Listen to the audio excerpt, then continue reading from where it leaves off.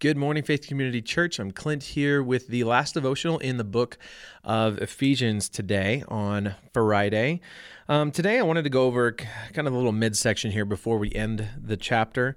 Today we're talking a little bit about Christian warfare. Obviously, Ephesians 6 has to do with the armor of God, how we put that on. It's really important that we're reminded of a few things. But I want to read these first few verses first. In chapter 6, starting in verse 10, it says, "Finally be strengthened by the Lord and by his vast strength. Put on the full armor of God so that you can stand against the schemes of the devil.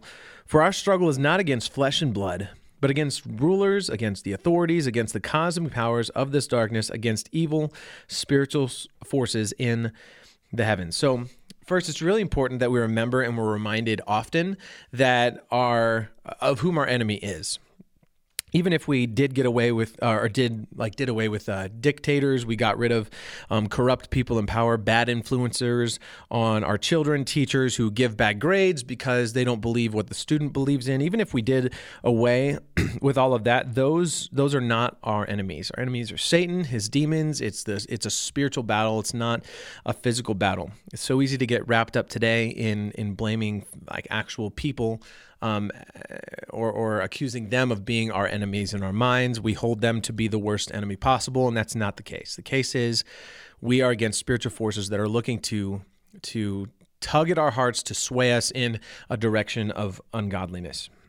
So it talks here about the armor of God and how we do battle against these forces. And so something that's important to note, as you gain strength in your faith, as your faith grows, you're growing closer to Christ.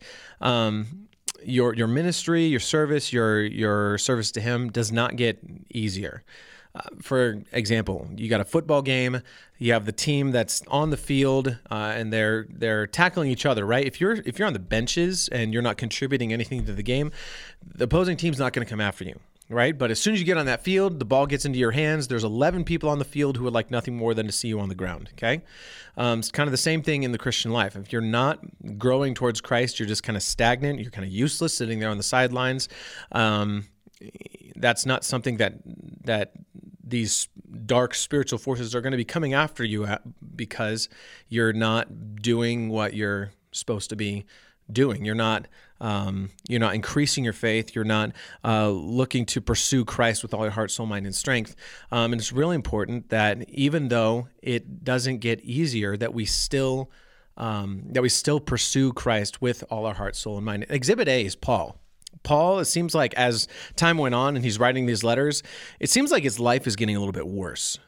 And a little bit worse, and a little bit worse. I mean, he's getting bit by snakes right after a shipwreck. People hate him. It just seems like his life is horrible. And by world standards, Paul's life was actually awful.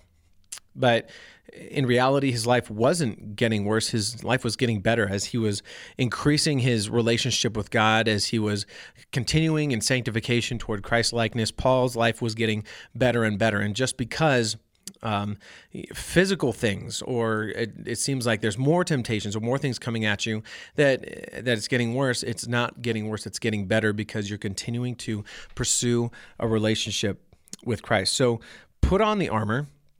The armor is put on by obedience to God, obedience to parents, slaves to your masters.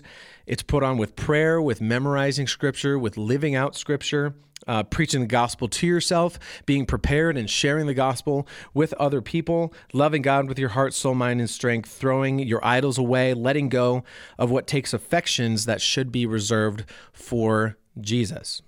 So we do this together as a church. We aren't designed to fight this on our own. We are designed to be doing this together, to be lifting each other up, to be encouraging one another. So be the soldier that God wants you to be. That is it for the book of Ephesians. We'll see you next time.